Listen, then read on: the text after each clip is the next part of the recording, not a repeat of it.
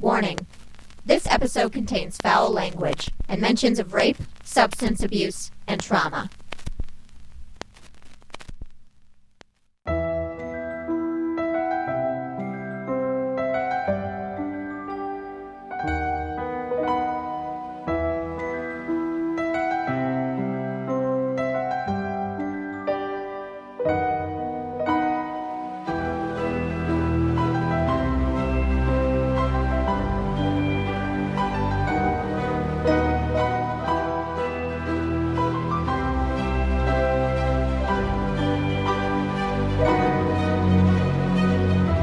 Hi, weirdos! You are listening to Keep It Weird, the podcast for all things strange and unusual, confusing and captivating, disorienting and dark, and sometimes it's a nightmare.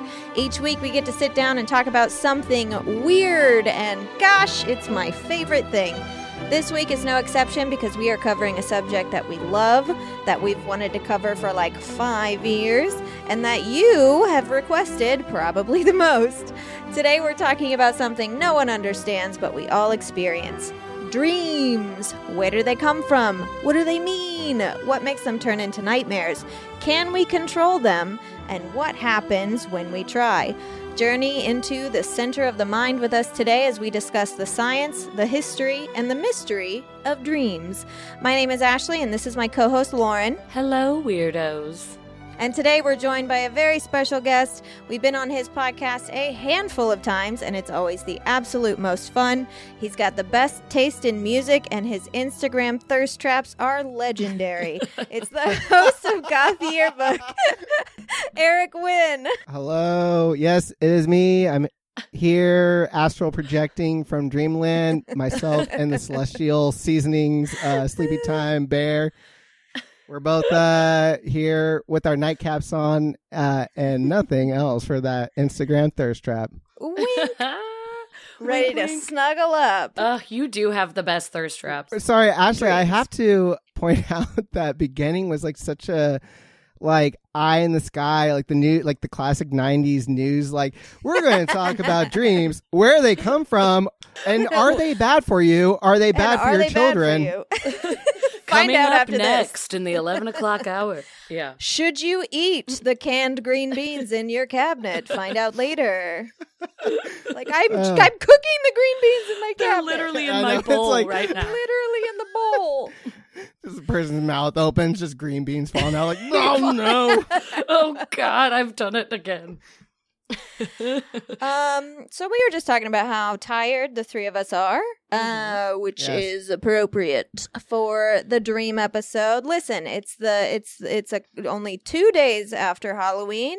Yeah. We all did a lot. We're still feeling the exhaustion. It was our favorite holiday, our favorite month, and we're recovering. It's November 2nd, y'all.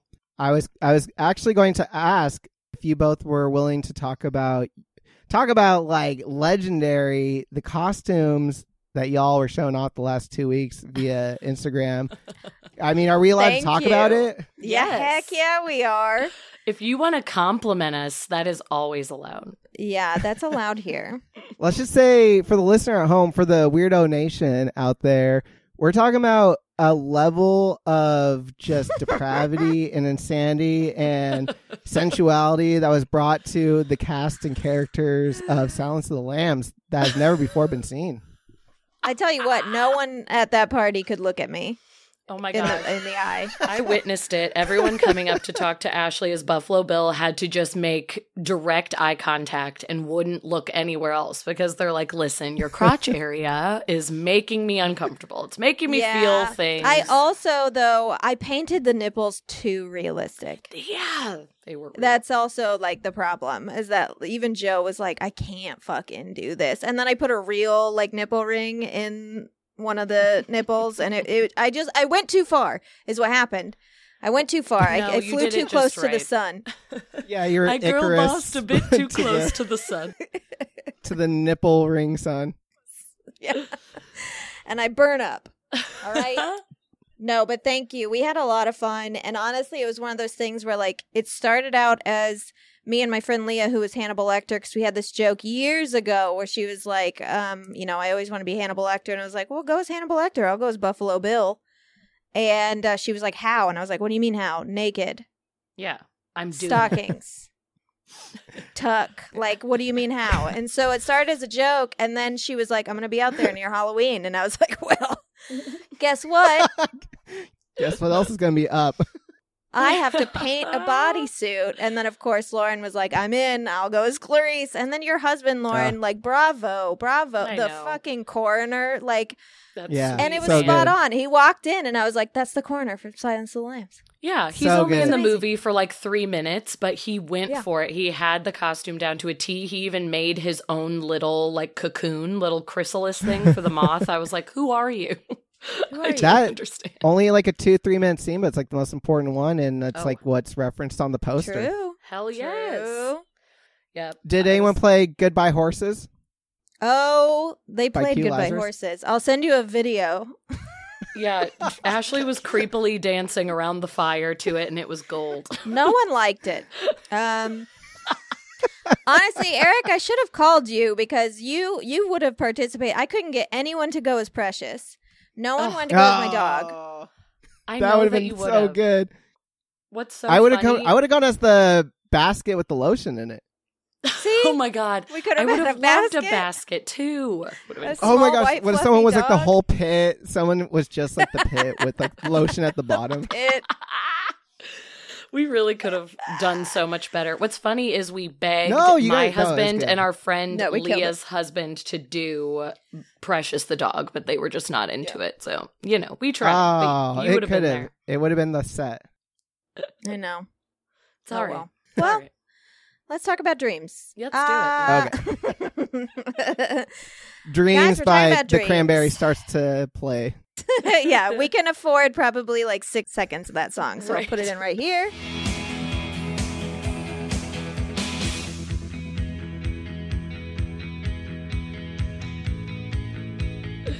And Beautiful Great. song.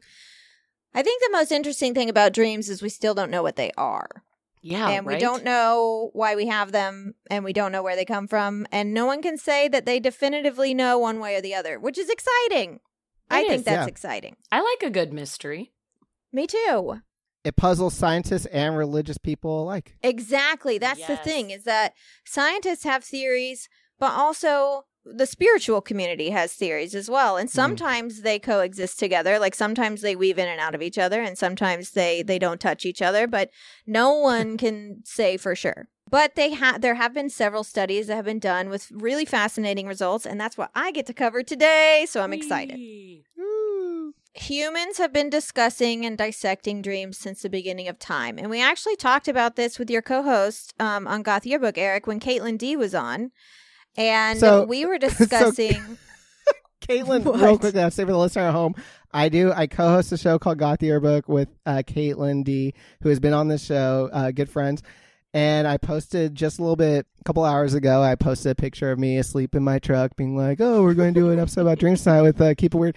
And Caitlin immediately hit me up in the DM so pissed off. And she's like, what? She's like, So this offended. is basically like, yeah, she was like, this is basically like cheating. I was like, you were just on the show. And she was like, She was this is like literally a taking your guest of mistress Keep to It your wife's favorite restaurant. she's a fickle lady, Caitlin D. She was also... Wasn't she mad at you because you didn't add any of her songs to the playlist last week?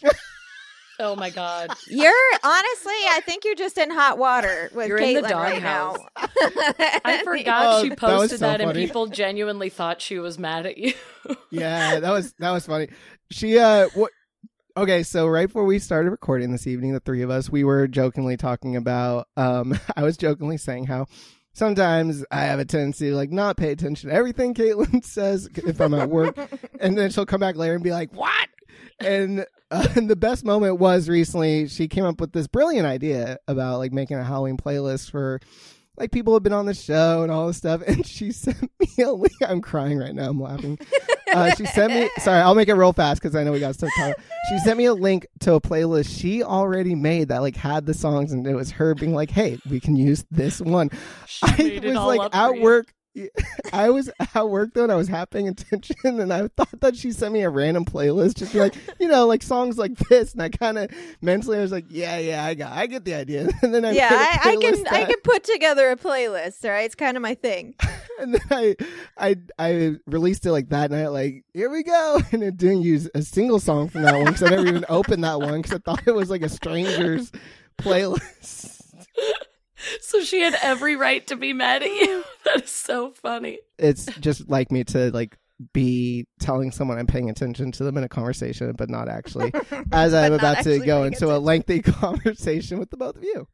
Oh man, good. That is so good. Well, Lisa, if Eric says anything weird during this episode, it's because he did not listen to what I said. Yep. Just know that he misunderstood. He misunderstood the assignment. Oh, gosh. I started talking about like the Mothman. Yeah. It's like, well, we're talking about dreams. I did this huge theory on Mothman. Are you guys ready? We're like, what? Honestly, I'd be like, that's fine. I'm so tired. I don't care. I'd you be do like, what you know want. what? Me and Ashley will talk about sleep. You whatever. do Mothman. The year 2002. The man, Richard Gere. Richard Gere.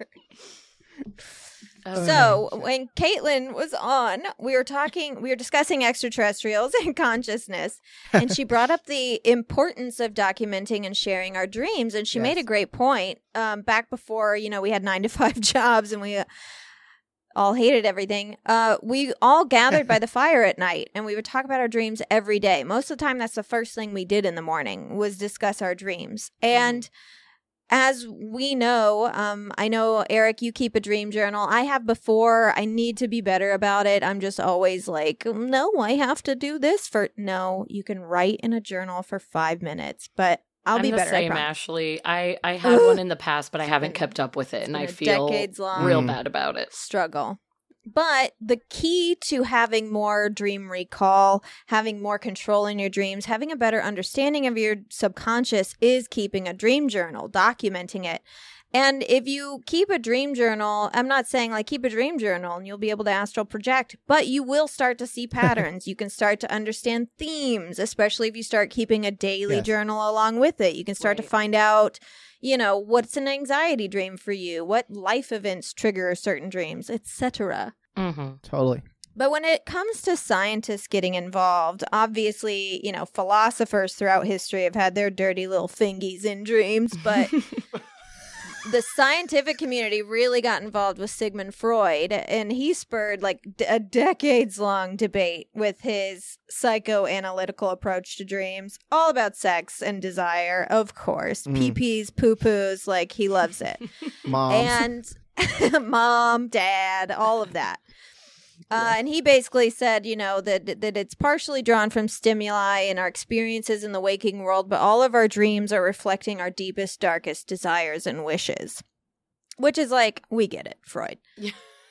Chill out. I know. Chill out. I read somewhere while researching for this, it was like, he would say, like, people brought to him, like, what do you think flying represents? And he's like, well, obviously sex. It was like, all right. I know. It's like, okay, everything. Okay, Freud, so everything is just sex with you. We get it. We're starting to think that maybe it's you, Freud. Yeah.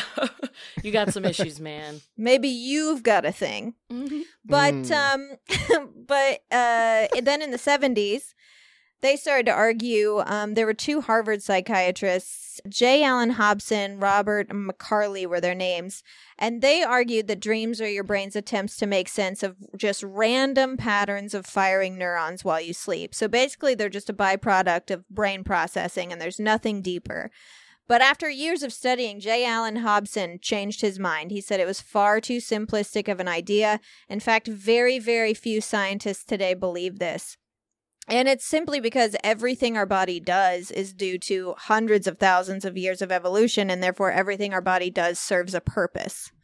So there's no way that it's just random and means nothing, or does nothing. Or does it? Or does it? Or is it nothing? Let's find out today. / you won't find out anything. But / we won't learn a damn thing. We'll give you some fun things to think about. Fun little anecdotes. Probably the biggest theory is that dreams are connected to our emotional memories. Decades of research have led a majority of scientists to link REM sleep with memory consolidation, which this is pretty cool.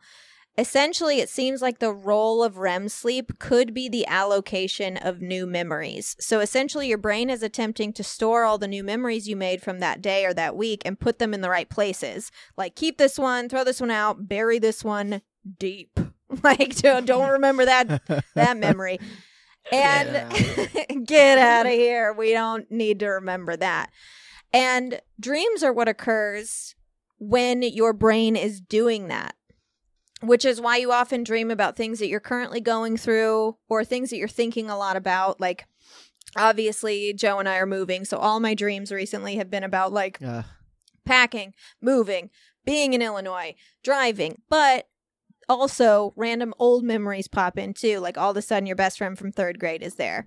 And that's because your brain is sorting the memories, and sometimes an old one pops in. That's a pretty plausible theory for dreams. Yeah. And how the HE double hockey sticks they came up with this is actually scientific. It's not just like, maybe. They did a study. They've done studies in mice and humans where they do something called optogenetics, which is basically a technique for stimulating neurons that are genetically modified to respond to pulses of light. So essentially, they use this technique to look at the precise populations of neurons during REM sleep, and they were able to see where those neurons were firing and what kind of neurons they were. And they were firing in the hippocampus, and the type of brain waves were called theta oscillations, both of which are aids and areas for memory storage. So I'll touch on that again later, but that's kind of how they figured, they assumed dreaming and REM sleep was directly correlated to memories. Another theory is that dreams can serve as sort of a virtual simulation of waking life, and that dreams are a biological defense mechanism that is a natural result of our evolution.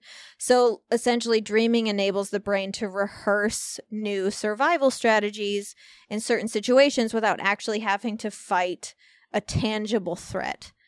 And I mean, there's a lot of like circumstantial evidence to support this, especially since a majority of dreams feature threats, whether it's snakes or monsters or social threats, like being naked in front of a group of people or the fighting amount of with embarrassing your spouse. Dreams that I have. Yeah. Oh, it's the worst. That's my biggest technically, anxiety. you know, it is a That's threat. a threat? Yeah. Well, not for you. It's a threat for me. It's a threat for me. I don't post my underwear on Instagram. Eric's like, let him see it. Unless I've painted pubes on it. Yeah, I was going to say, nipples. Buffalo Bill. Then I'm all about it's it. either 0 or 100. No Yeah. in between. No in between. That's very true. So that's known as the social simulation theory. The only problem with that is that they haven't been able to demonstrate whether or not this subconscious training makes a difference during the day when we're awake. So you'd think there'd be a lot of evidence for this if that was the case. And maybe there is. Maybe dreams do prepare us, but it's so far into our subconscious we don't notice. Yeah. Along that same line, there's a theory that dreams are the place where our brain processes creative inspiration and problem solving. And that's kind of a fact. So, like, there's a ton of evidence that this is true. Whether or not it's the sole purpose of dreaming is something I'm pretty skeptical of. But some examples to sort of explain what I'm saying in this theory. Christopher Nolan found inspiration for Inception from his own experiences with lucid dreaming. In fact, he said some of the shots were directly taken from dreams he had. Salvador Dali dreamed of the melting clocks before he ever painted them.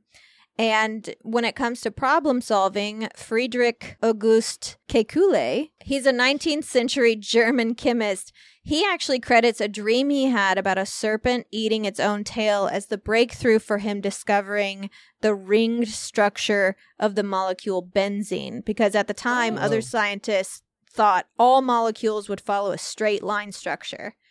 Like, that was the belief. No one was thinking otherwise. And he had this dream about a snake eating its own tail. And he was like, what if it's a circle? Wow. And that's how pretty he wild. figured it out. Okay. That's kind of crazy. Keith Richards claims that he dreamt the riff to Can't Get No Satisfaction, and he woke up in the middle of the night and had to write it down. Yeah. I love that. But it is true that sometimes when we dream, a lot of information we have floating around in our brains can sort of come together For sure. and create something that either we can see visually or experience subconsciously, and then hopefully we're lucky and we remember it when we wake up. I know I've had a ton of ideas come to me in dreams, or like not necessarily ideas, but definitely problem solving stuff where it's like, oh, I wonder if I can do this, this, and this. And I have a dream and I'm like, that's an easy solution.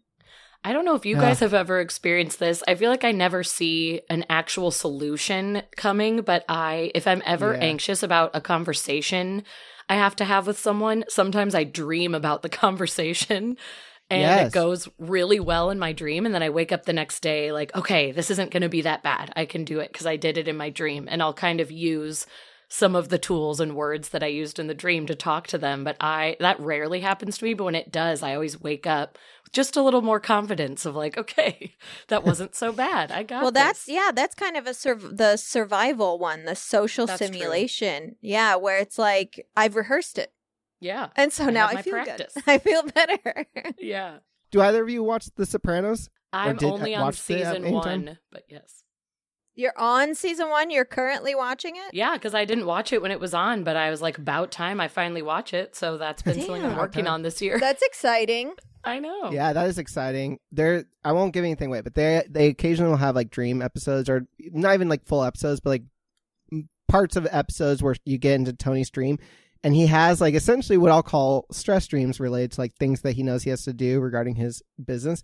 And I get those so often, and it's usually it's like in the form of a conversation, also like an uncomfortable conversation I have to have with like an employee or something, Lauren. Yes. And so I always have the same thing, but I have like the Homer Simpson syndrome where like it goes so well in the dream, but then I wake up and I'm like, I don't remember any of that. It makes me even more stressed out because I'm like, what did I do? Because it went so good. What did I do right? I woke up for a split second, I'm like relieved, but then I'm even more stressed because I'm like, fuck, now I have to like do this conversation twice essentially. I actually do agree with that. Like, it kind of goes both ways with what I was saying. Like, sometimes I feel like, okay, that gave me relief because it went well. But other times I wake up and I'm like, no, I thought I did this already. I have to tell someone bad news twice. Like, it's funny. Yeah. I never dream about the actual thing I'm anxious about. If I go to sleep and I'm anxious about something, I will dream. I will have like the typical stress dream. Right. But mine is always the exact same thing. It is exam week in college, and I haven't been to a single class all year. I get that so often to this day, and I didn't turn in a single paper. I didn't turn in a single project. It sucks. DJ Tanner got that one on Full House. Do you guys remember? That was a big one. Oh yeah, I do. Best. Hey, no better relief though. Like the sensation when you wake up. True, when you wake up and you're like, thank God. Whoa, oh right, I haven't been in college for fucking 12 years. I also get that in the form of being in a musical, because I'm a musical nerd where I show up. I haven't been to one rehearsal. I haven't read the script. And they're like, Lauren, you're on in 5. And I'm like, what? That's frightening. It's awful. And I have to go out like not in costume. That's known as the actor's dream. And it's very specific to people who have like performed either like as an actor or even like written a speech or something. Oh, yeah. But for me, when I have the actor's dream, I show up. I don't even know what play we're doing. I've never even read the script. And they're like opening night or whatever. And I'm like, and I kill it. I was about to say the same thing. I'm like, I would have him be like, crushed it. I crushed it. Man, lucky. Variety front page. They love New it. Star in town. Yeah. To be honest, though, every time I have that dream, I never actually make it on stage. I wake up before I go on stage, which is interesting. That's my thing with the exams. I never actually make it to the class. I just know, like, I'm going to get there and I'm going to have to beg this teacher to let me take this exam I haven't even studied for. Okay, that's interesting then. That's so funny that you wake up like before the moment. Because when you said that just now, I was like, I've never actually watched myself perform. I'm always waiting in the wings and everyone's yelling at me like, okay, now's your moment. And I'm like, oh shit, what's my line? And then I wake up like crying and sweating. Crying and sweating. I have a question before I keep going. Can you guys use technology in your dreams? No, in fact, I'm going to bring that up a little bit during the lucid dreaming stuff, but that's always like my go-to. That's like my thing. I get frustrated if I try to use technology in a dream, and that's when I can usually signal to myself that I'm dreaming. Oh, see? Okay, well, we'll talk about it more when we get to lucid dreaming then, because I have something to say about that. Okay. I have something to say, Mr. Gorbachev, about technology and dreams. The consensus among experts on what dreams are for is basically all of the above. Like, we truly don't know, but it's likely that it's a lot of these things put together. And the interesting thing about dreaming, on average, every human being spends about 2 hours a night dreaming. 2 hours! I thought there was going to be a gasp. We were the worst at responding to you in that moment, but it's only because it's only because I also knew that fact from my research. So I was sort of like, yes, and Ashley. Wow. All right, listen. It is an interesting fact. I pictured you like on the soapbox, like, you first page, you guys gotta hear this one. Ashley's going to insert sound effects of people going, ooh. Crickets. No, it's going to be crickets is what I'm inserting because that's what I fucking got. Me and Eric are the worst. I bet there's someone out there listening going, what? How? And we're just assholes, and I'm sorry. How does no one care about this? Well, anyways, some people will tell you they don't dream, but that's physically impossible. Everyone dreams. It's just a matter of recalling the dreams that you had. And there are a couple things we know because we've been able to test it. A majority of our dreams, and also the most intense dreams, take place during REM sleep. And the dreams that we are most likely to remember occur when we are woken up directly after REM sleep. And it seems like the reason for that is what I mentioned earlier. The participants of all these studies who were most likely to remember their dreams were the ones who exhibited more low-frequency theta waves in the frontal lobes, which happens during REM sleep. And again, what leads people to believe that dreams have something to do with memory storage, because the frontal theta activity is exactly what the successful encoding and retrieval of autobiographical memories look like in our brain when we are awake. So when you're like measuring someone's brain activity while they're awake and you ask them to remember something or you give them something to memorize, the same areas of the brain light up as they do when we're in REM sleep. So that's kind of where they made that connection. Oh, wow. And that's also why sometimes it's hard to remember our dreams. Like if you wake up during the middle of the night, you'll probably remember your dreams you were having. But if you wake up with an alarm clock that has cut short a REM sleep, you're unlikely to hold on to that memory because that sudden switch of focus from being asleep and dreaming to awake and turning off the alarm literally interferes with the process of remembering, of storing a memory. That is so true. Whenever my alarm goes off, I forget everything. I know. And I know, like, my alarm will go off and I'll be like, oh, I remember I was having a great dream and I wanted to remember it, and it's fucking gone because my brain did not have the time to go like, put that here. Mm-hmm. It's just gone. Mm-hmm. So they've also found that like vivid, bizarre, emotionally intense dreams are linked to parts of the amygdala, which plays a primary role in the processing of emotional reactions, which is cool because, you know, even though supposedly our dreams aren't quote unquote real, the emotions that we experience while we are having them are, which is why you still feel hurt when you got broken up with in your dream, even though you woke up and you're like, that was a dream, thank God. Right. So knowing all of this is really interesting and even kind of important information because REM sleep deprivation is increasingly correlated to the development of mental disorders. Oh. And dreaming, really? Yeah, it seems that dreaming actually helps regulate traffic on like the brain bridges that connect our experiences with emotions and memories. So when we don't get enough REM sleep, the traffic gets built up or remains unprocessed, and we can literally develop mental disorders. Oh, goodness gracious. Oh, boy. So no wonder I have issues, because yes, I don't sleep enough. That's what's I've wrong had with me. horrible sleep my whole life, and it's like, no wonder I have to take 8 pills a day. goodness. And then one thing I wanted to touch on before I pass the torch is something I just learned. Most people don't know that they're dreaming when they're dreaming. They just assume it's real life. I mean, occasionally I've been like, hey, I'm dreaming. What the fuck? Like last week I had a dream that I was hosting a pool party at my parents' house. It was a random selection of people from my past hanging out. And one of the people at the party was my friend Leslie, who recently passed away. And in the middle of the party, I was like, wait, Leslie died. I'm dreaming. And the dream immediately switched to a new location, new group of people. And I went right back like, okay, this is reality now. Wow. Whoa, really? Interesting. Yeah, it was like my head was like, oh, whoop, lost her. And then like completely switched, which that's crazy rude. Because I feel like that never, as soon as I realize I'm dreaming, I wake up or like I don't even remember anything after that. So the fact that your brain made a little switch is so interesting to me. That's cool. Not a fan. But for the most part, when you dream, you just assume it's really happening, which makes it crazy when you start flying in your dream or breathing underwater, or when you're talking to your friend Jimmy who turns into your friend Ben mid-conversation and you're just like totally accepting of it. Like, sure. Jimmy, no. It's Ben now. Yeah, like, duh, this happens all the time. And this is actually because another part of the brain, the dorsolateral prefrontal cortex, which controls our powers of logical reasoning and decision-making, is shut down when we're asleep. So you don't stop to question why this crazy shit is happening. You're just like, along for the ride, babe.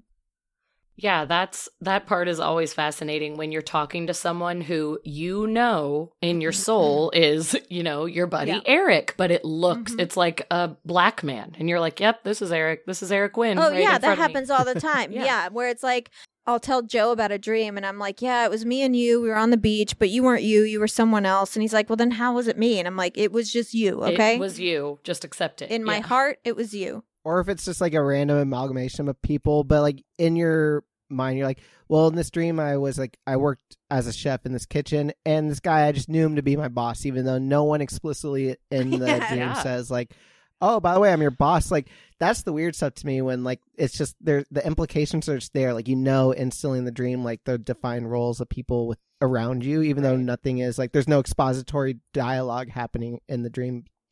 Yeah, and there are people who will tell you, like, you can't dream of someone you've never seen before. Like, it's all your memories. And I just can't believe that, because I have had so many dreams with people, like, very individual, distinct people that and maybe it's buried so deep in my subconscious I can't remember it, but I know for a fact I've never fucking seen these people before. Well, what if it's somebody that you like passed at the grocery store and your brain tucked away? Well, and that's the thing. Yeah, my brain could have been like, snapshot. Right. He's going to be in my dream tonight for no fucking I'm going to see him in 15 years in my dream, but barely remember the guy getting eggs next to me at the store.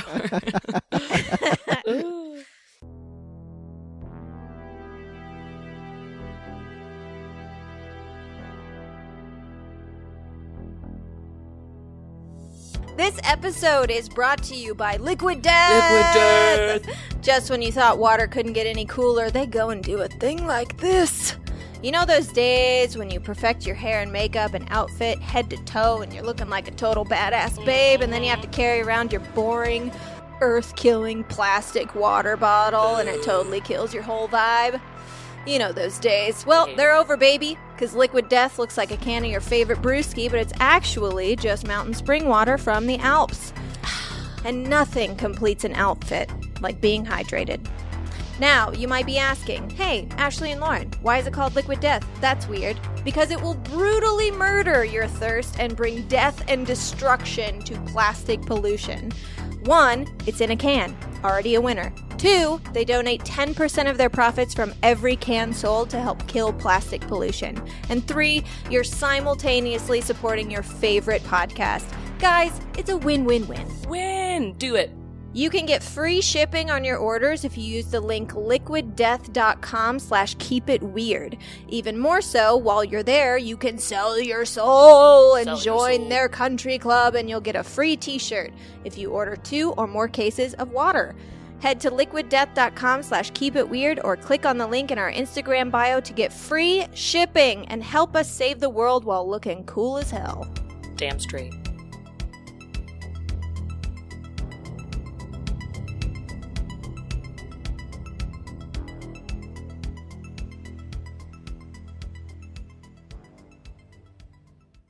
You know, a lot of the time we are just along for the ride when it comes to dreams, but sometimes you can control the ride. And I want to hear about it because I can't do it myself, or at least I haven't figured out how yet. So, Eric, please teach us about lucid dreaming.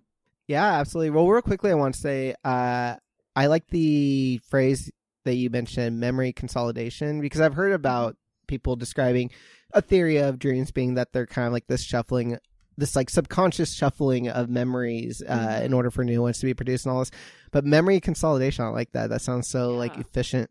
It does. But also, if that's the case, my brain sucks. Yep. Mine too. Because my dreams are so dumb. I did want to ask both of you real quickly before I get into lucid dreaming, because one of the most actually fascinating parts to me about dreams is that a lot of people have, and I'm not even going to go down the road of like they have the same dream all the time, because that's like a very hyper specific situation.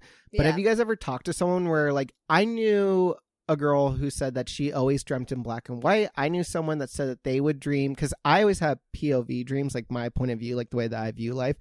But I've heard of people who say that like they see themselves like in the third person, essentially, like they're watching a movie that they are like in, essentially. Have you guys ever heard of anything like? Which that blows my mind. That's how Joe dreams. He's told me that before. Oh, it creeps me out when I hear Yeah, that. That sounds so disorienting. That is wild to me, because it is always my POV. Like, I cannot imagine seeing myself walk around in the dream like it's not myself. That is bizarre. I've had both. Oh. Aren't you fancy? Yeah, I can do it all. Think you're better than us? You think you're better than us here? My thing is that, like Joe, for example, his dreams are like 5-second snippets of nothing. My dreams have story arcs, character development, location changes. You're having a whole movie. Resolution. They tell a story. Like sometimes I'll tell Joe my dream and he's just looking at me like, what's wrong with you? Truly. It's like, I don't know, man. I am who I am. Just my life. But one thing I've always wanted to do is try and control my dream. But the first step is essentially realizing that you're dreaming, which I know I have done before more than once. Just that one about my friend Leslie, that just happened to happen last week. And that was the only time that I can remember where literally I was like, she's dead. I'm dreaming. And my dream was like, now you're at Kmart. My brain literally was like, shut that shit down. Usually, I just remember after waking up that I knew I was dreaming when I was dreaming. But I don't remember being able to control it in any way. Well, so, yes, let me give a quick little rundown on lucid dreaming then. Yes. Because technically, lucid dream is a dream in which you know you're dreaming while you're dreaming. Ain't that a fucking mouthful? No kidding. And essentially, because everyone associates lucid dreaming with controlling your dreams, which is true because they're kind of part and parcel with each other. But just like the simplified version of it is just when you are having a dream and you become aware that you're dreaming, which I've always had my whole entire life. And usually, and I still, even when I'm like not practicing for like intentional lucid dreaming or anything like that, I always, in nearly every dream I have, because every single night I have one or two like very fantastical, vibrant dreams. Like I just always am having vibrant dreams. And usually near the end of them, something will happen that will make me kind of like realize something's off. And usually, like I alluded to earlier, a lot of times it has to do with like technology. But the concept of lucid dreaming and the idea of like controlling a dream once you're lucid dreaming was introduced to me in college, actually by my roommate in college, who one night he was like shouts out to this guy. I think his name is Steven. I don't even remember his name. Hey, Steven. What up, Steven? He came home one night and he had this movie. I don't know if either of you have ever heard of it, called Waking Life by Richard Linklater, the guy who directed. For those of you at home, he directed the Before Sunrise series, and he did Dazed and Confused, Slacker, a million other movies. And in 2001, he made it's one of his lesser known movies called Waking Life, which was kind of Wasn't it animated? Yes, it was rotoscope. So they filmed it with digital cameras, and then an artist goes back after the fact and he like traces everything and colors everything. So like a Scanner Darkly. Exactly. That's his movie as well, which he made like Did 2 he years do later. a Scanner Darkly? Oh, I didn't know that. I think Waking Life was like his way of like testing the waters with that style. And then Nice. Scanner Darkly was like the much nicer looking version of that. Okay. Yeah. And so Waking Life, the movie is just like a series of vignettes of people having like philosophical conversations or monologues, but it's Okay. all loosely woven through the idea of this guy who is having like a lucid dream. He's aware of it, and so then he's like visiting a bunch of random people who are having like these philosophical debates and this, that, and the other. But he showed it to me, and he got like, he was a really nice kid, but like he rarely was around the dorm ever, so like no one knew about much about him. He was kind of like a mysterious He was a guy, mystery. but then he like just totally casually gifted me the concept of lucid dreaming after showing me that movie. And he was like, oh, by the way, like, do you know that if you do this, this, and this, like you can control your dreams, you can fly, and you could like meet people and do all sorts of crazy things. And I was just like, oh, okay, that way to just casually like crack Just the egg dropped brain that inside my in. head. Yeah, way to give me the old Denver omelet and then just turn Yeah. around and fall asleep. Way to ruin my He was so life. angry. And then just turn over. So for those of you who might, because it is kind of like it's become like a very popular internet thing. And this was like back in 2005, I believe it was. Is that when I was in college? And so like back then, I don't know. I'd never heard anyone talk about it. And it wasn't anything that I saw talked about online again for at least like 5 or 6 years. Yeah, I guess when social media became like a more, true. We Cognizant fucking thing, if you talked wanna call about it. everything. Yeah. Yep. yeah, exactly. He basically gave me this like outline where he's like, listen, if you want to do it, you got to dream journal. So that's why for like the last 16 years or however long, I've always been pretty good about dream journaling. Caitlin has a really cool, Caitlin doesn't care as much about lucid dreaming. I'm not speaking out of school to say that. She's always made that kind of clear, but she does love dream interpretation. And she has like a very cool way of doing it where she basically, when she wakes up, she'll write it all down in her iPhone, and then she'll go and like find key words, and then she will look up each of those words, and she has like a dream dictionary where it'll be like, what do these words typically symbolize? And then so she'll kind of like graph out, like make this like outline of her dream and go to like, well, this word means this thing, means like, and this is like related to like nighttime, which is related to blah, blah, blah, which I think is a really unique way of doing it. And the reason why I'm bringing it up Yeah. is because, for myself, actually, Ashley, you were talking about like how it can be kind of hard sometimes. Some really cool things I found online actually while researching for this episode was people who talked about basically rather than writing out the full dream, that's all they did. They wrote down like key words from it, like tiger, banana split, Sunday or whatever. I don't know. This is a crazy dream already that I'm describing. Guy turned into another guy. Yeah. Honestly, Pool that party. sounds like one of my dreams. If Dead there's friend. a tiger and banana split, it makes no sense.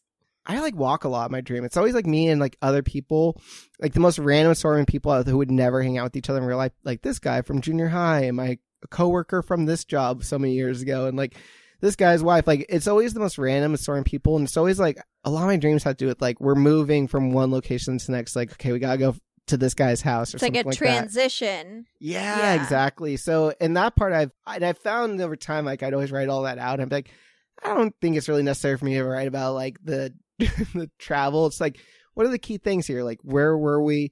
What things like stood out to me, or what people stood out to me? And that's like, it's helped me kind of distill things into like a more efficient way of getting through. It's a Especially good idea. Yeah. because when I wake up, because I have so many vivid, just like fantastical dreams, I actually like forget them kind of frequently because like there's so many that like I'm processing daily that's like really easy to be like, after a while, it's just like none of them are special because all of them are special, if that makes sense. Yeah. Oh, yeah.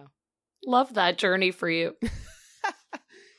So the reason why people like to lucid dream, like the things you'll hear initially is people are like, you can fly and you can like have sex with like celebrity, like all these stuff where it's like kind of weird stuff. Like, I don't know. That's always the things that people kind of like the prism they put through, which I'm always like, I don't know about either of those things personally, but Yeah, I feel like if I wanted to do that, I could just imagine. yeah, Right. exactly. I'll just use my imagination. Close my eyes. It's fine. I'd rather you take me on a journey, brain. Yeah. I for a long time, actually, that was why I was really into lucid dreaming initially, because I was like, what a cool concept.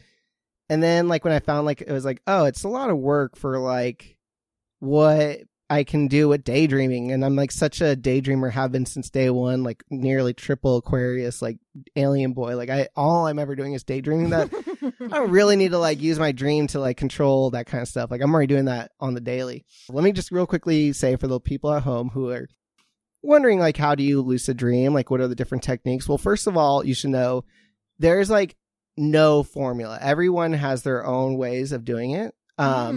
I would point out to people, actually, a great resource is going to Reddit and going to the lucid dreaming subreddit. There's like just Love Always Reddit. Reddit. always Reddit. They do it for us every time. There's like two kind of, I don't know what you call it, school of thoughts when it comes to lucid dreaming and like how you become lucid in your dreams. And the first one is that you remain awake as your body falls asleep and let the dream form around you.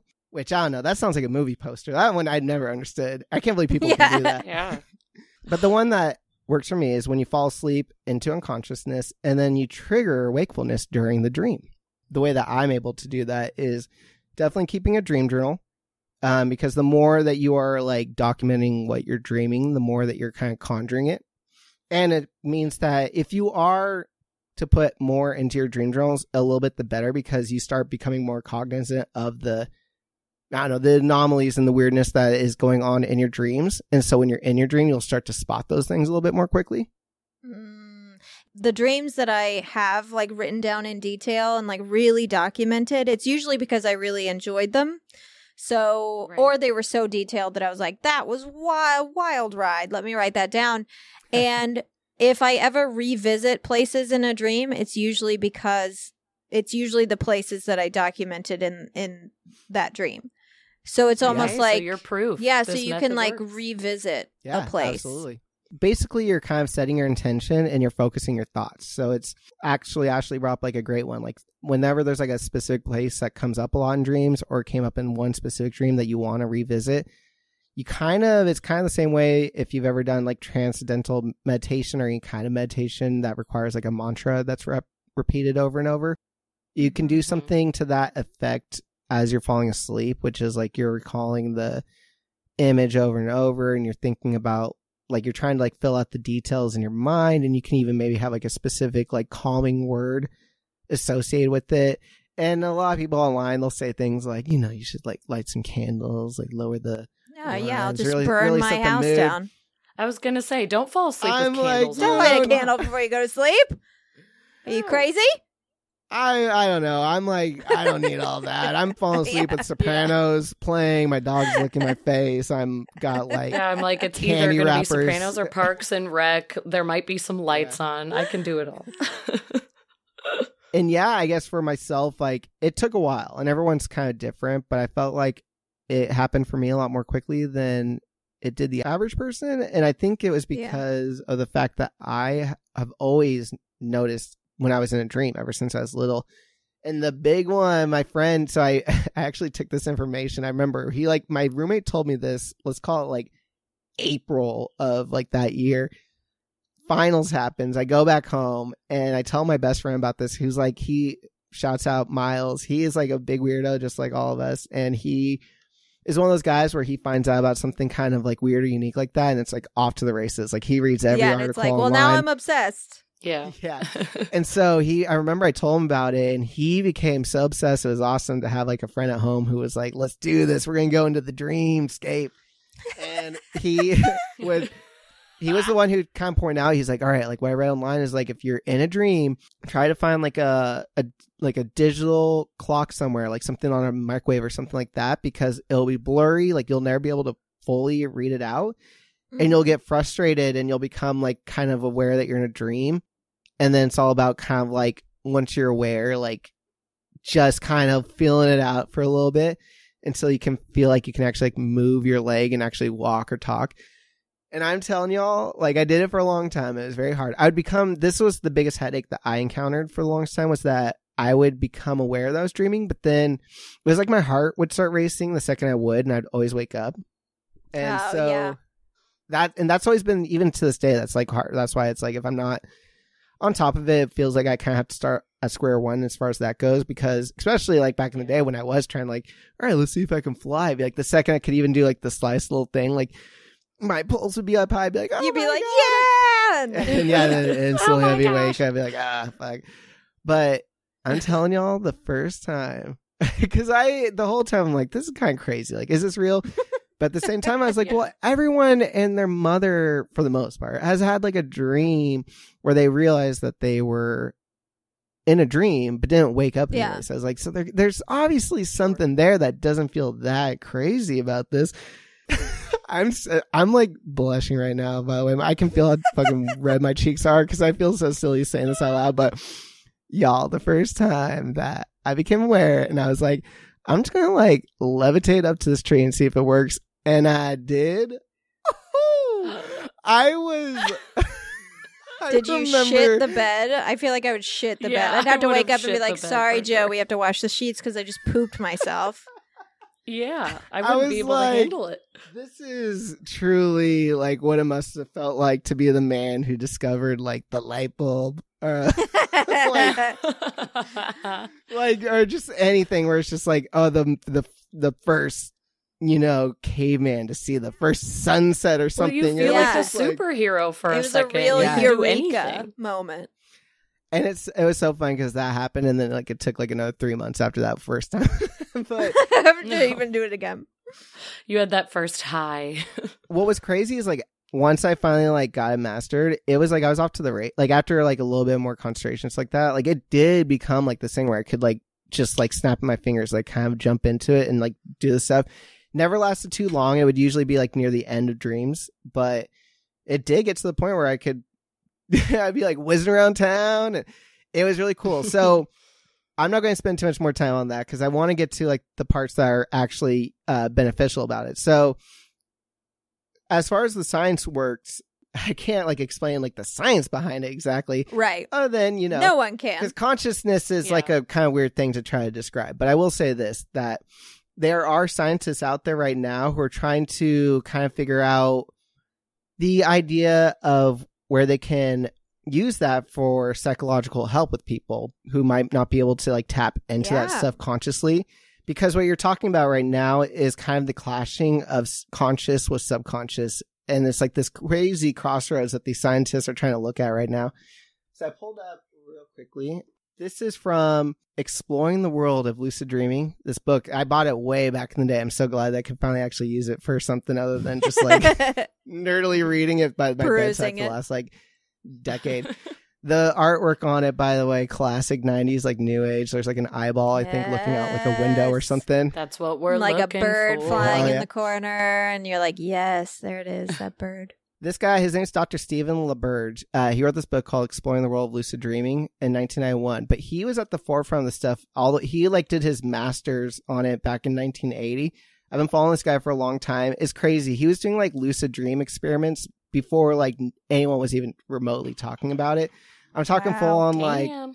having like people, like he'd get like this room full of people and he'd like be testing them, watching them, and he would like tell them like, all right, tonight I want you to have like a sex dream. I want you like to tell me like if you're able to, like all this like crazy shit like that. Like I'm sure in his field, like he must look like a madman. And I just picture Yeah. like it being the Mhm. coziest lab too, because like the light's slightly dim, everyone's drinking like warm milk, and he's like, yeah, Well, I like was he's like gonna rubbing say, his hands like, together. it was the 70s, so you know he was like, and just a Yeah. drop of LSD in that warm milk.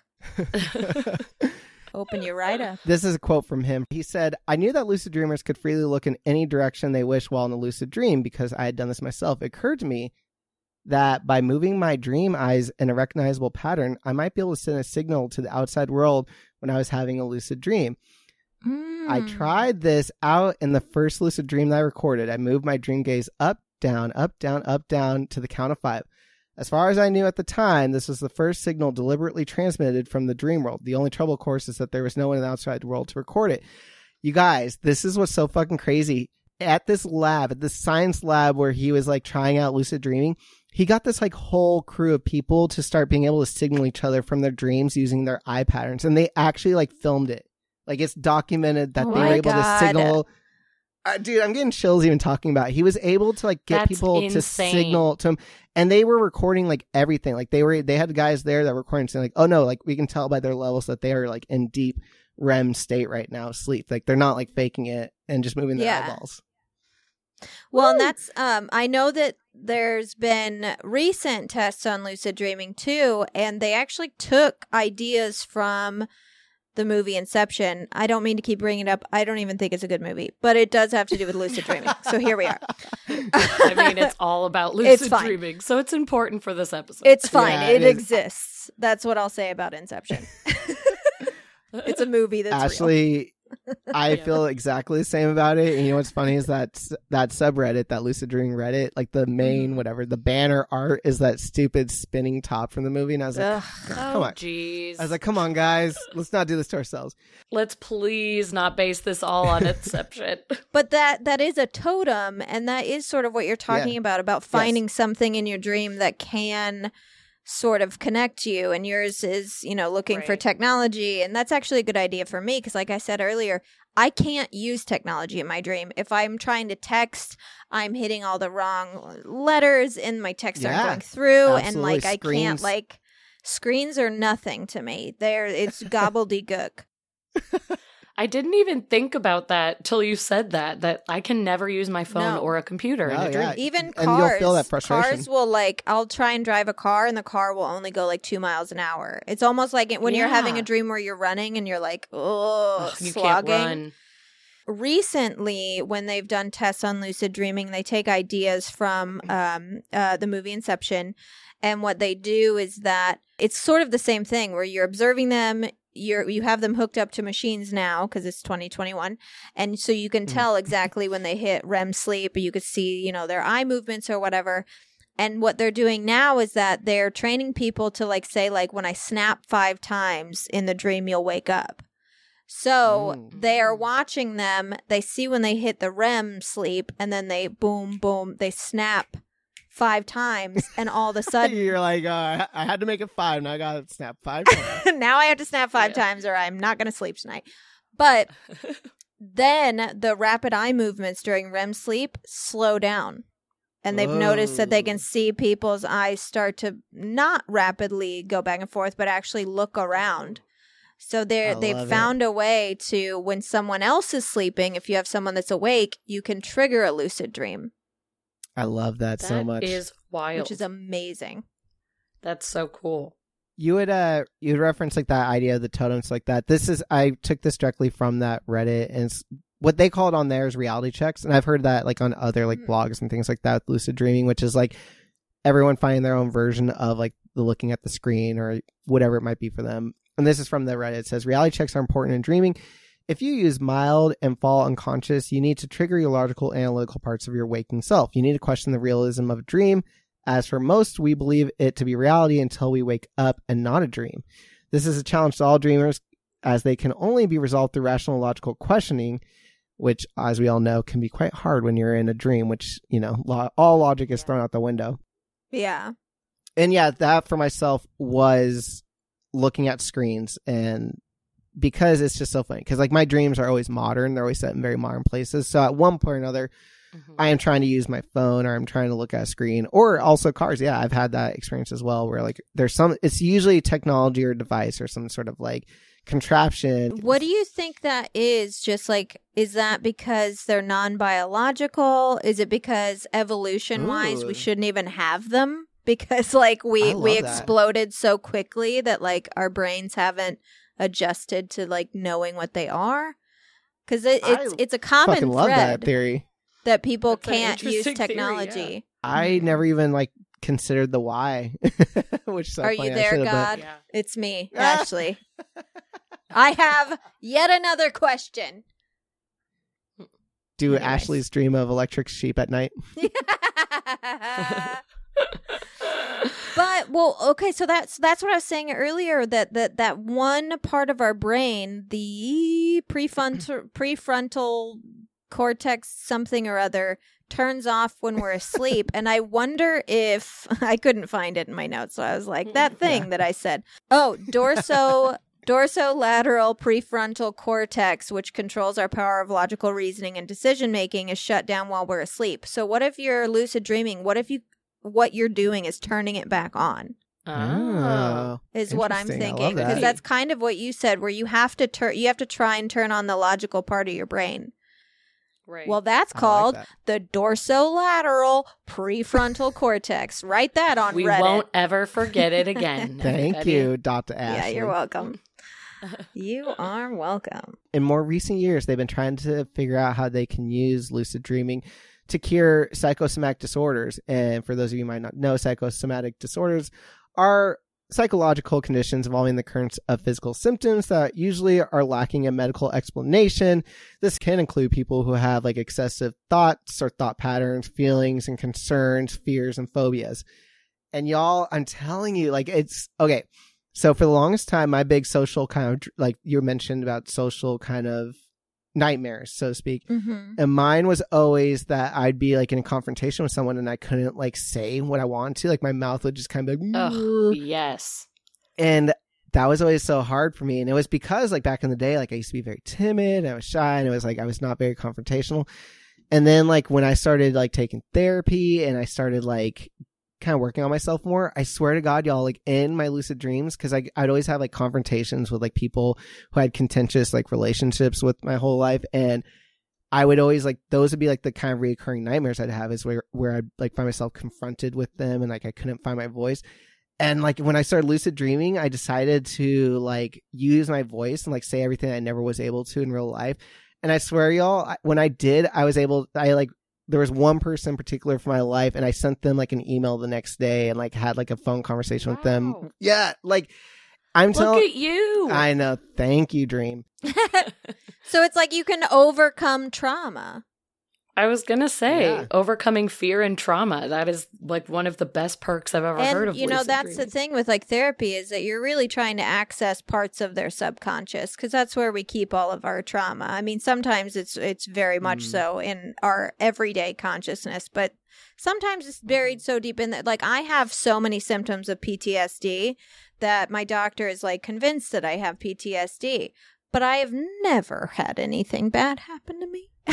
Like I have led a privileged life.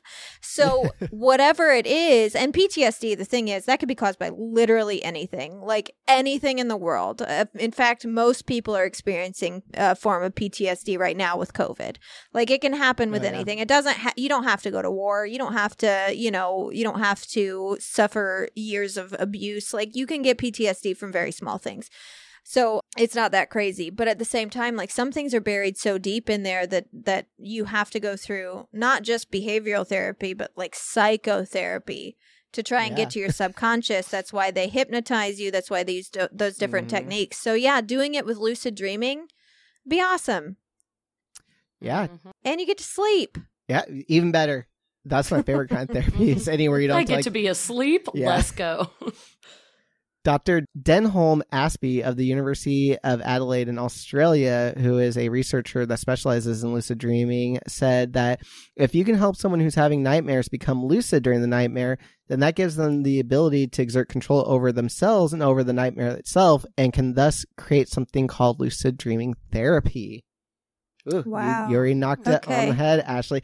Like they really are trying to figure out this way where people who maybe have phobias that like take a certain form, fears and phobias and traumas that take certain forms in dreams, especially like, not to make it so dark, but I was reading like this really incredible research paper by this guy named Dr. Martin Fox, which sounds like such a fake, like, I don't know, Seriously. X-Files name, but Yeah.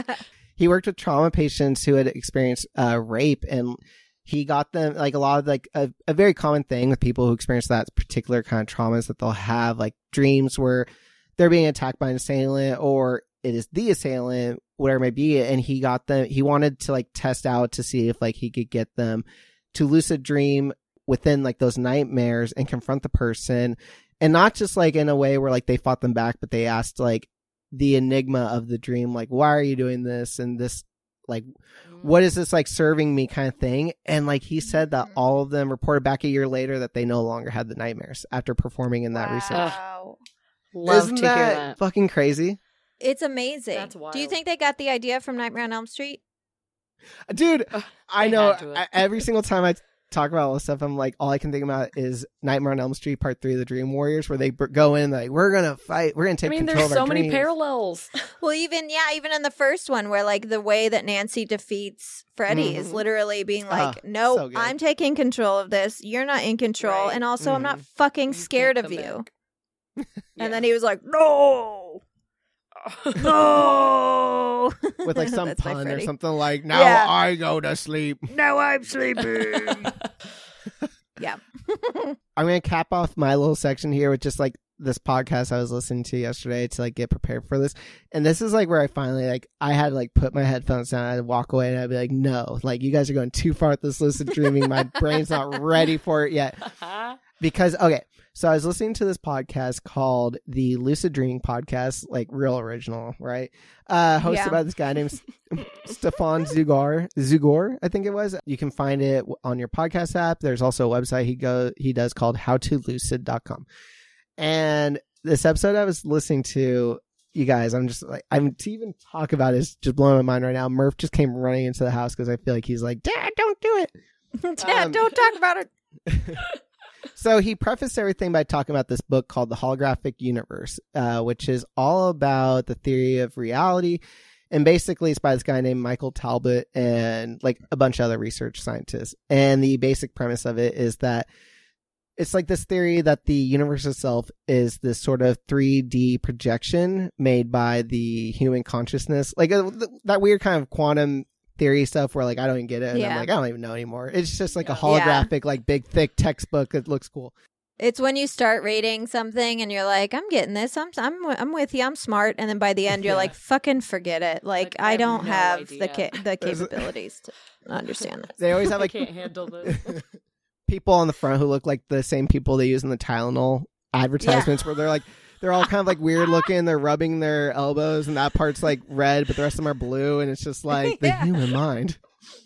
Oh my gosh. But basically, this guy, this Stefan guy that was hosting this podcast, he started talking about the idea of consciousness because basically scientists, like neuroscientists, still have not been able to quite pinpoint where consciousness occurs like, in the human brain. Like they know that might be the cerebral cortex, but wow, we're really talking about brains a lot tonight.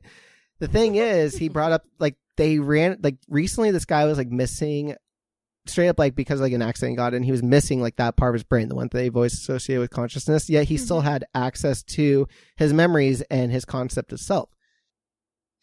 Yeah. Oh, did you hear about that? I've read this. Sorry, go on. I'm just really excited. I started looking into it, actually. I had to like pause the podcast and I was like reading it because I was like, no fucking way. Like really, because like it's just something I've never really thought too much about. And I was like, have they really not like, I just always assumed that they did know where it was and they still don't quite like it's all just theoretical. Like they don't quite know where consciousness like actually begins. And he pointed out, this host, he was like, well, we don't know quite where it begins and we certainly don't know where it ends because there is no end to consciousness. And this is where he started getting like a little woo woo, but I loved it. He was like talking about how consciousness cannot be measured because even like at the microscopic level, everything is just particles all pushed into each other. So he's like, consciousness kind of can exist both inside ourselves and outside ourselves because like if you know, everything's kind of interconnected. That's like the way that the kind of universe operates. This is where you get a little woo woo, but stay with me. And so his whole theory is just like, well, think about it like this then. If you're lucid dreaming and you're inside a dream, but you're conscious, then that same consciousness that exists both in and out of like your own head and is like existing in the whole universe means that's also existing inside this dream, which means that the entire universe is also existing inside this dream of yours, which means that you're like literally not bound by anything, which means that like your dream is quite literally infinite. And what's going on in there is the same thing that's going out like in like the vast space of everything. Wow.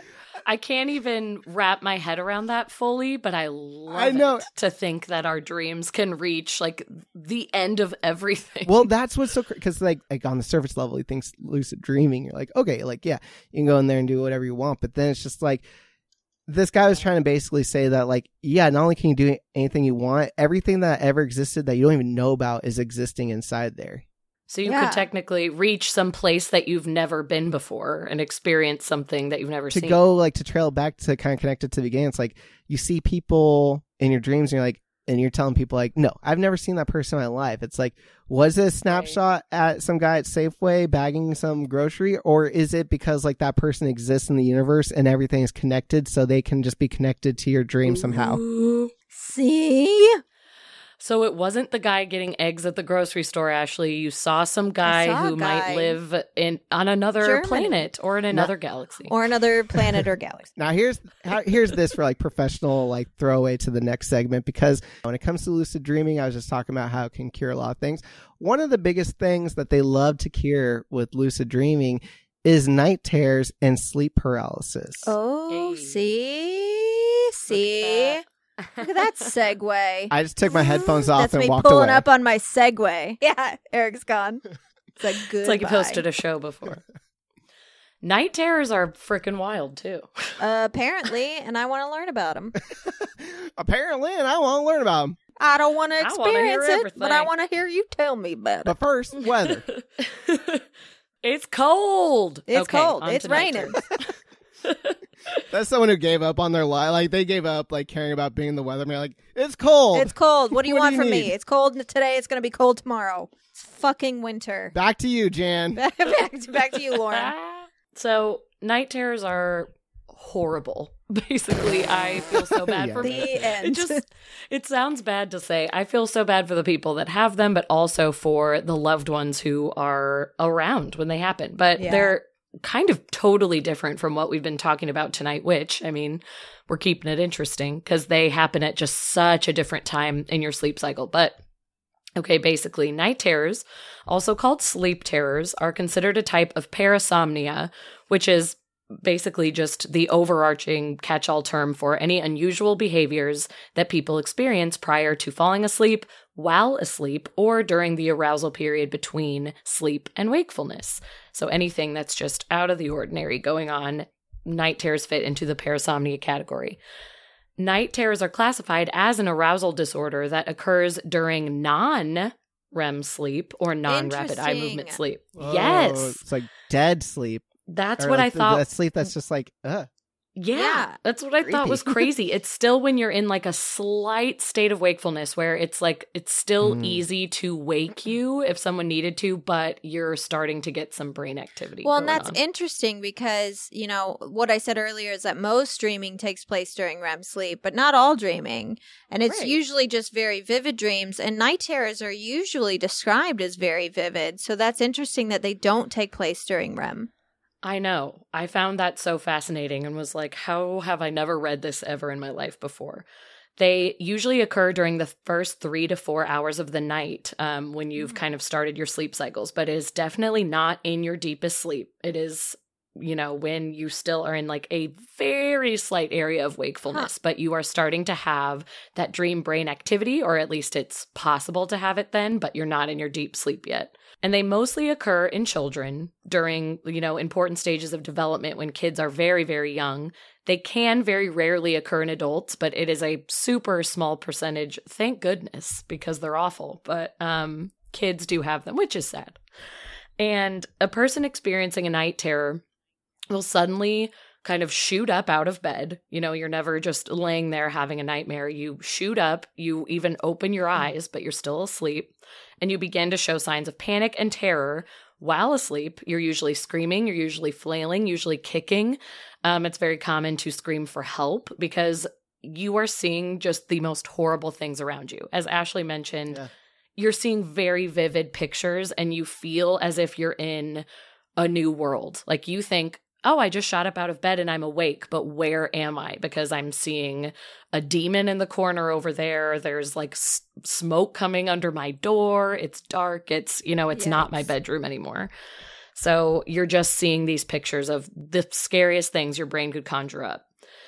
This is also accompanied with other symptoms like a very rapid heart rate, heavy breathing, usually sweating, dilation of the pupils, and intense tensing of the muscles.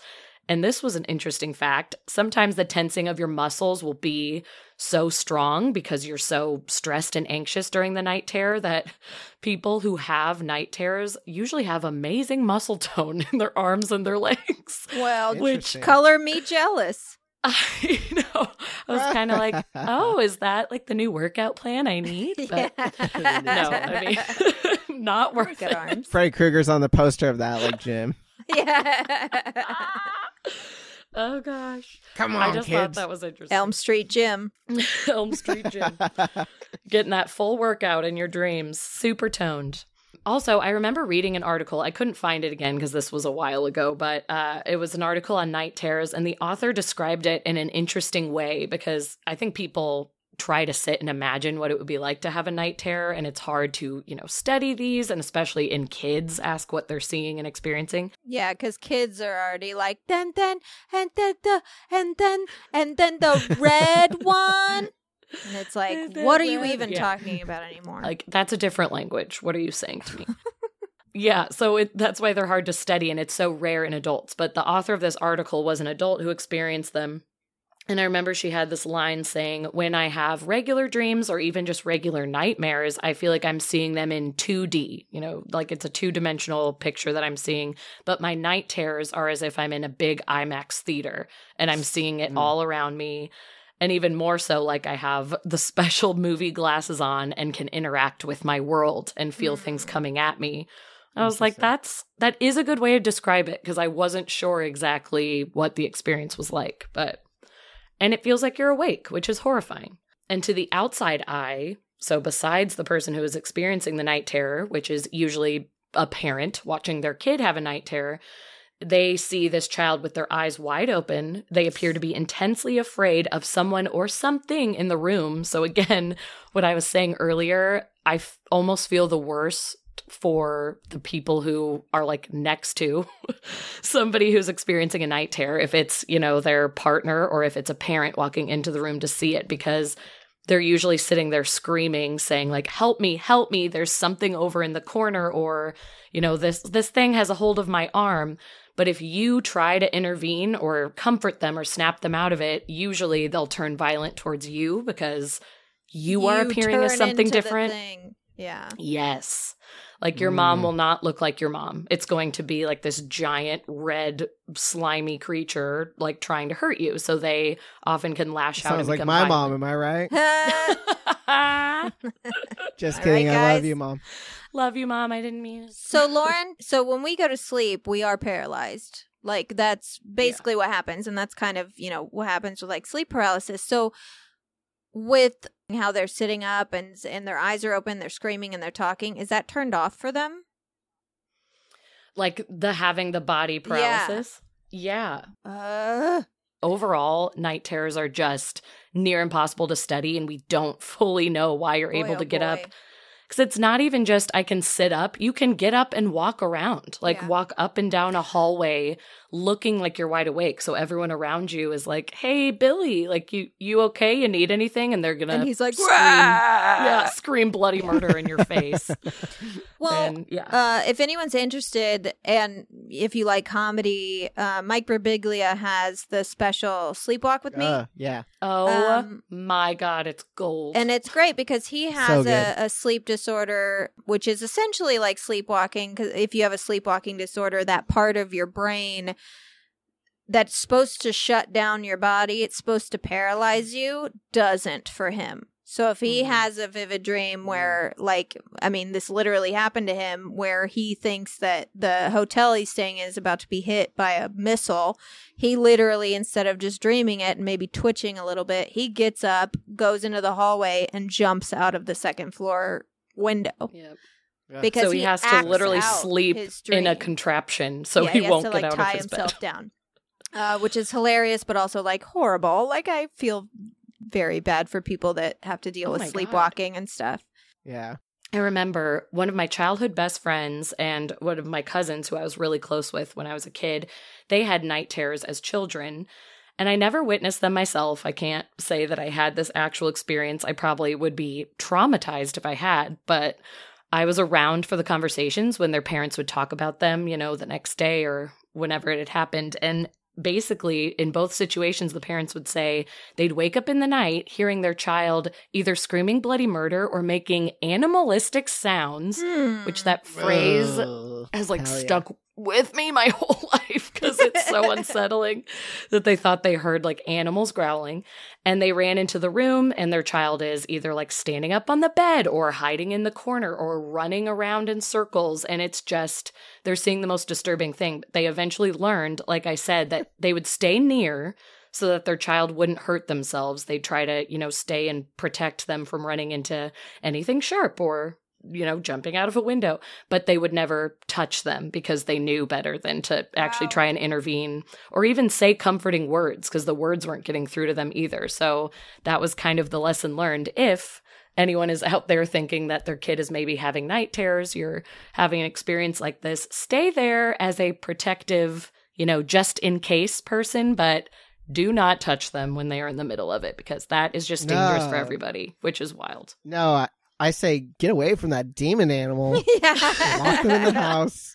Just stay in the other room with the door shut. Get a ticket. Start a new life in Denver. It's all good. I won't tell them. Start a new life in Denver. Just go to Denver. Everything's better there. Just ignore the problem. It's not good. I guess the good news in this horrifying experience is that most night terrors last about 10 to 15 minutes. They're usually pretty short. I mean, they're violent and they're loud and they're crazy, but they're short. Some can continue for 30 to 40 minutes, but it is extremely rare that they'd go that long, even more rare that they'd be, longer than an hour. I don't know. There may be like one recorded instance of that. So they're usually pretty short. And then the child is able to fall back into sleep and then continue on and get into their REM cycle and have a more normal dreaming pattern. And typically the child, or maybe even the adult, will wake up the next morning and have zero memory that the night terror even happened.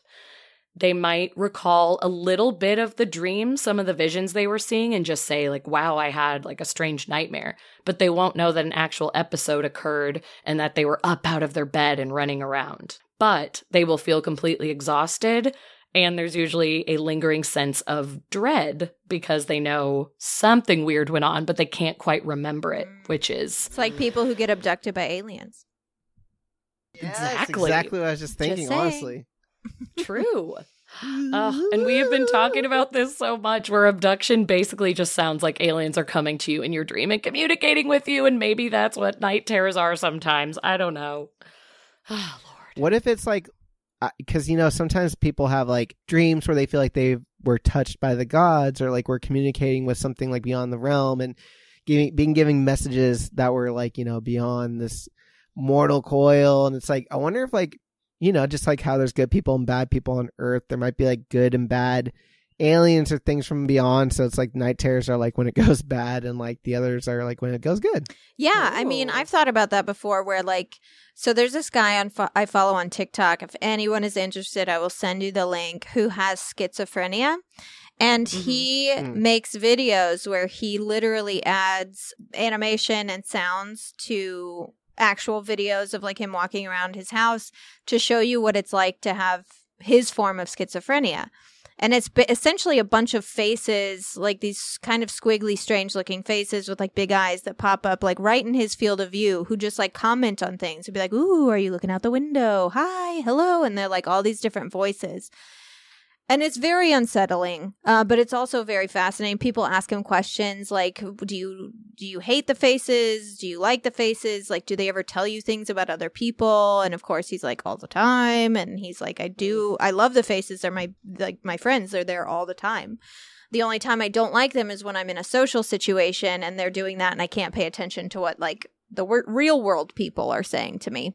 Yeah. And I always had this thought about like schizophrenia not being that they're seeing things that aren't there, but that they are seeing things that are there that other people can't see. Yeah, totally. And dream-wise, like literally, we don't know where that is. Like you said, we don't know where consciousness is. There's a lot of theories that consciousness isn't even in us. It's actually outside of us.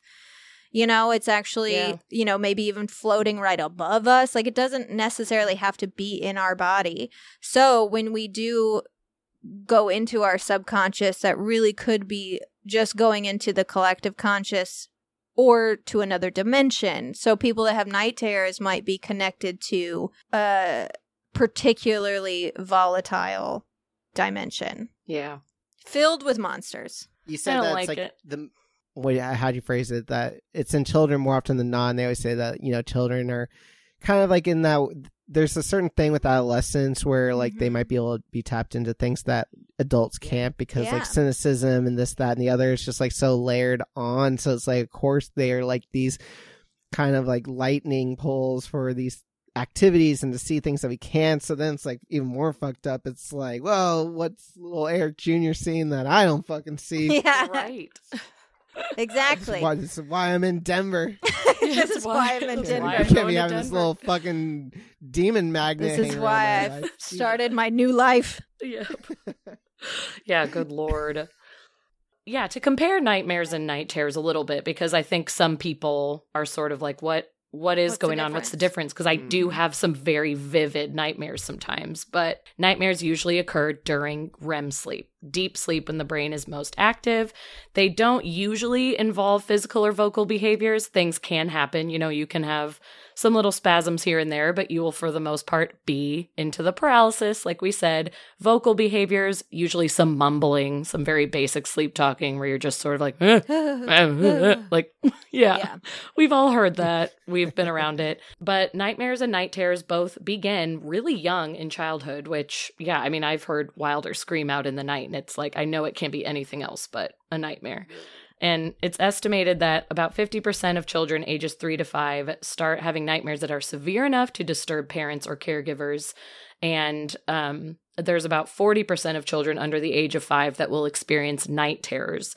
Some studies will tell you it's way less than that. They'll show like only 10%, but that's usually, for the more I dug into it, it seems like that's more representing people as a whole, like including adults in it. But children, it can be 40% under the age of 5 because it's something going on with those little minds that are not fully developed. Yeah. Like it's something with like their brains starting to connect. And during important stages of development, if they're, you know, overcoming something or like hitting some milestones, it makes their brain more active. And then I think it's triggering this night terror. It makes sense to me because I even remember Wilder's pediatrician telling me at some appointments when I was complaining about his sleep being kind of messed up or him, you know, fighting his sleep more and waking up more and becoming a little more feisty. And she said, if he's going through a major milestone, especially like trying to walk, learning to talk, or working on like a specific fine motor skill, he's going to experience sleep regression and, you know, being a little more upset and angry and fighting things because he's working on something so big in his mind. His body doesn't know what to do with it. His brain doesn't know how to handle it. So it, you know, it really disrupts the sleep. It disrupts like all of their routine patterns. And in return, in certain cases, obviously still less than 50%, but in some cases, kids can get night terrors. So it does sort of add up why it happens more in kids. But because of this, and because of the way the brain's developing, children will typically grow out of night terrors by adolescence. Thank goodness. But then there are those rare cases that do continue into preteen, teenage, and adult age. And usually when this does happen, doctors are starting to relate it more to a trauma that occurred. If you experienced any intense trauma, it could trigger it. Or if you have another sleep disorder, some other issue with your sleep, this could just be a side effect of that. Or having very intense anxiety. Obviously, a lot of us have anxiety, but just some people handle it differently. So it can also be a result of very heavy stress, high anxiety, feelings of, you know, terror and fear in your daily life. If you have a lot of phobias, it can trigger that as well in the brain. So I do appreciate that like adults who do have night terrors are being studied a little more. And it's like, okay, there's actually some causes for this. You're not just going to have one totally out of the blue. It could even be if you had them when you were little, if a certain memory triggers a night terror that you had when you were little, you may experience a night terror that night. If you like hit that specific trigger, you see that one certain thing that you recall from your dream. It could spur one on as an adult, but again, that's very rare. So, I just hate it all, but it can happen. When you guys talked about earlier, you had mentioned something about like actually they found that people who suffered it, they like their muscles are almost a little bit because there's so much like contraction and release going on. And if I remember correctly, so I talk about this a lot on my show, but never on your guys' show. But back in my time, I had a little bit of a drug problem. Celebrating 9 years clean in about 2 weeks. Hell In fact, yeah. Oh, congrats. I used to get the worst like sleep paralysis during that era of my life, and I read somewhere that people who like have like drug and alcohol problems, like they'll suffer actually a lot more from sleep paralysis and night terrors and things like that. And there is something to do with like the restless leg syndrome and like the spasming and the way it triggers it sometimes for certain people. And it can be true for kids because like they haven't like developed like true muscles yet. But like when you start to there is like a little bit of like muscle degeneration that happens. Like if you're like a hardcore drug user or alcohol user. Because like you're just like so inactive, like the inertia, and like you're just like kind of like literally withering your body away. And so like your body like starts to like naturally like kind of create these like spasms and things like that, on top of the fact that like you're probably dehydrated because you're not getting enough like water, magnesium, iron, like all the stuff that like you're depleting. Yeah, really. So they did like find like a correlation between people who have like issues with that sort of stuff actually like triggering like a high volume of night terrors and sleep paralysis and stuff like that. I did see that alcohol abuse and people who abuse stimulants, like medications that are stimulants, like have a really high chance of getting sleep terrors. Which if you were doing a lot of both and a lot of other things like I was doing back circa 2009, on top of that, like you're also like, because like back then, oh my gosh, like I literally like had like kind of lost my mind for a second because of like the abuse I was doing myself. So then like you're seeing stuff, and then like you, like in your waking life, and that like transforms into your life. So like I would literally see like demonic stuff and like have like these night terrors while dreaming and stuff like that. And it was so funny because like the second like I got clean sober, like it all like went away like in like a snap, and I was like, oh, okay, so that was just me like taking that was me destroying my mind and body. Now I see.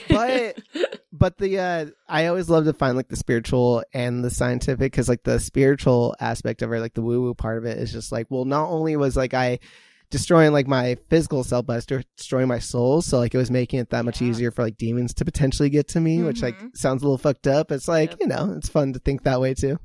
Yeah, no, we just talked about fun that. For me, at least. Yeah, I love that. We just talked about that on last week's episode. We did a listener ghost stories, and someone was talking about how they had a stepfather who was pretty abusive, like verbally, and how a lot of like negatively paranormal things would happen in their house, and it all like slowed down to stopped when he eventually, like when her mom left him and he left. And like I personally don't believe in demons because I don't believe in God. So if you don't believe in God, how can you believe in demons? But I do believe in like low vibrational entities that maybe are kind of fucking jerks. So that some real bullies out there, the low vibrations. Real bullies. It's like the opposite of the good vibrations that Beach Boys sang about. Oh nope, I went to Marky Mark. So whoa, yeah, you went. Good vibration. But so good, same idea, where it's like, oh, if you're abusing drugs and alcohol, you open yourself up. You are vibrating at a low frequency, and you open yourself up to other low vibrations and low frequencies. Yeah. But anyway. Yeah, and again, Eric, perfect segue with you bringing that up with the alcohol and drug abuse, because I was going to go into my little listy list to cap off night terrors and things that have been known to trigger night terrors, mostly in adults, because in children, there's only so much you can do. Who fucking knows? Yeah. Well, they just are probably these children out here drunk. I know what happens. Yeah, in second grade. I know what happens in those diapers.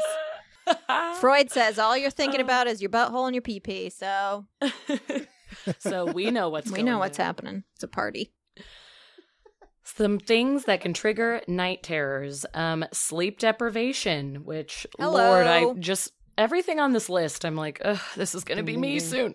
Sleep deprivation, a very bad fever, which I thought was interesting. If you're like hospitalized for a fever, that can... that makes sense. Yeah. That makes sense, yeah. Periods of emotional distress or great conflict. Again, if your body is just like not handling anxiety and stress well, it could go into it. Disruption of your sleep schedule. If you have like a very drastic change, if you are sleeping like 13 hours a night and you suddenly have to start working the night shift and sleep in the day, your body's going to be like, excuse me, what? Now there's going to be a demon in your room. So there you go.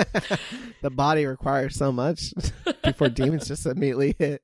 Certain medications, typically stimulants, as we were just saying, alcohol use and abuse. It's similar to the fever if you experience really intense migraines. And these are migraines that like you're getting almost on the daily and you can't eat, can't sleep. Yeah, can't even see straight. Or a traumatic head injury. So just things to think about, remember, look out for. So stay healthy, folks. Yep. Yeah, look out for a bad drug addiction. You're going to be trapped in a prison of your own mind. Exactly. That'd be like so great. That was on one of those like pamphlets they give you, like if you go to a meeting, it'd be like, well, you should avoid drugs if for no other reason. The night terrors. Yeah, just you'll the lose your terrors friends. Alone. You'll lose your Stop family. it. You'll lose your job. You'll get trapped in a prison of your own mind, night after night, as goblins Every chase you single and get in your night. face. But Lord, you'll have amazing But you'll calf have muscles. really great calves. And isn't that what we Isn't all that really worth want? it? Well, I mean, we've run out of time, and which is great because that just means we have to have Eric on again at the beginning of next season. Because the one thing we didn't get to today is I did want to Dream cover dream interpretation. interpretations, and we don't have time. I know I had But them all written out. next time we will discuss dream interpretations. We'll discuss sort of like the big major themes. The one that I always get asked about is, why do I dream about my teeth falling out? Well, you're worried about something, sweetie. Yeah. And it might not be your dental health. Could be anything. But My God. You really are like trying out for like your local news. I know. Every so good. time Every single one is tonight. like, well, I'm going to tell you one thing. It's not your dentist you should be watching out No. for. More at 11. listen here, folks. More at 11. More at 11. Oh. Well, that's all the time we have this week for Keep It Weird. Thank you so much for tuning in. And thank you so much, Eric, for finally joining us. It's about darn time. Yay. Thank you so much, you guys. I had an absolute blast. I apologize for talking a lot. I didn't even realize that we almost hit that we're about to hit 2 hours. The Oh, perfect please. amount. You did. No You're an complaints. amazing guest. Zero complaints about this guest. I had a blast. Hell yeah. Make sure you weirdos check out Goth Yearbook. If you haven't already, you can follow them on Instagram at Goth Yearbook, and you can listen on iTunes, Spotify, YouTube, etc. We've been guests a few times. Our good friend and medium, Amy Yes. Goldenberg, has been on a few times. She was just on Sunday. We love her. And we know y'all love hearing from her as well. Eric, do you have anything else you want to plug? You want to plug your radio show or anything? Yeah, Monday nights, I took a month off because October is like my busiest time of the year at my day job in construction. Ooh. But I do have a radio show that I also host every Monday, typically called Goth Yearbook Radio. I post about it on Instagram. That's kind of the place where I'm the most active, at Goth Yearbook. I forget what our Twitter handle is, so just don't even go there. We don't do not ever have do Kind of Twitter. where we yet, are with but ours. We're like, I don't know what's Don't going even on have a on there. TikTok yet. That might change. Don't have a Discord. Don't have a Snapchat. No, but you us know, either. It's fine. Instagram is where I've really carved out Yeah. our life. We're so It's similar. at Goth Yearbook. And yeah, we got some fun guests coming up in the next 2 months. In fact, we're going to start doing like a cooking series. We're going to try No to take a way. stab Okay. at having on some chefs that have been on things like Master Chef, Top Chef, whatever all those shows are called. I get them all mixed up. But we have some cool people lined up that are going to teach us like how to cook, and we're going to actually be filming like from kitchens and stuff like that. So it's going to be exciting. Oh my So God, cool. I am so excited. Me too. Yes, some goth recipes coming up your way. Goth recipes. If anyone needs them, I know you all do. Make sure that you're following us as well at Keep It Weirdcast across all social media platforms. Check out our Patreon and consider donating to help us produce our show and keep it going. Just visit www.patreon.com/keepitweirdpodcast to sign up. And you can also get yourself some merch. We have like 10 different designs. You can put them on t-shirts, tank tops, hoodies, sweaters, buttons, iPhone cases, all kinds of stuff. You just have to visit our TeePublic store. Just go to www.keepitweirdpodcast.com/merch. Eric, what is our sign off this week? Oh God, I didn't plan for this part. No one ever does. That's the best. Keep it weird, keep it sleepy. Ooh, don't be an asshole. Meepy meepy.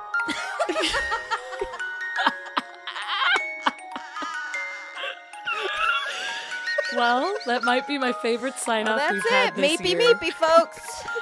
Meepy meepy and keep it weird.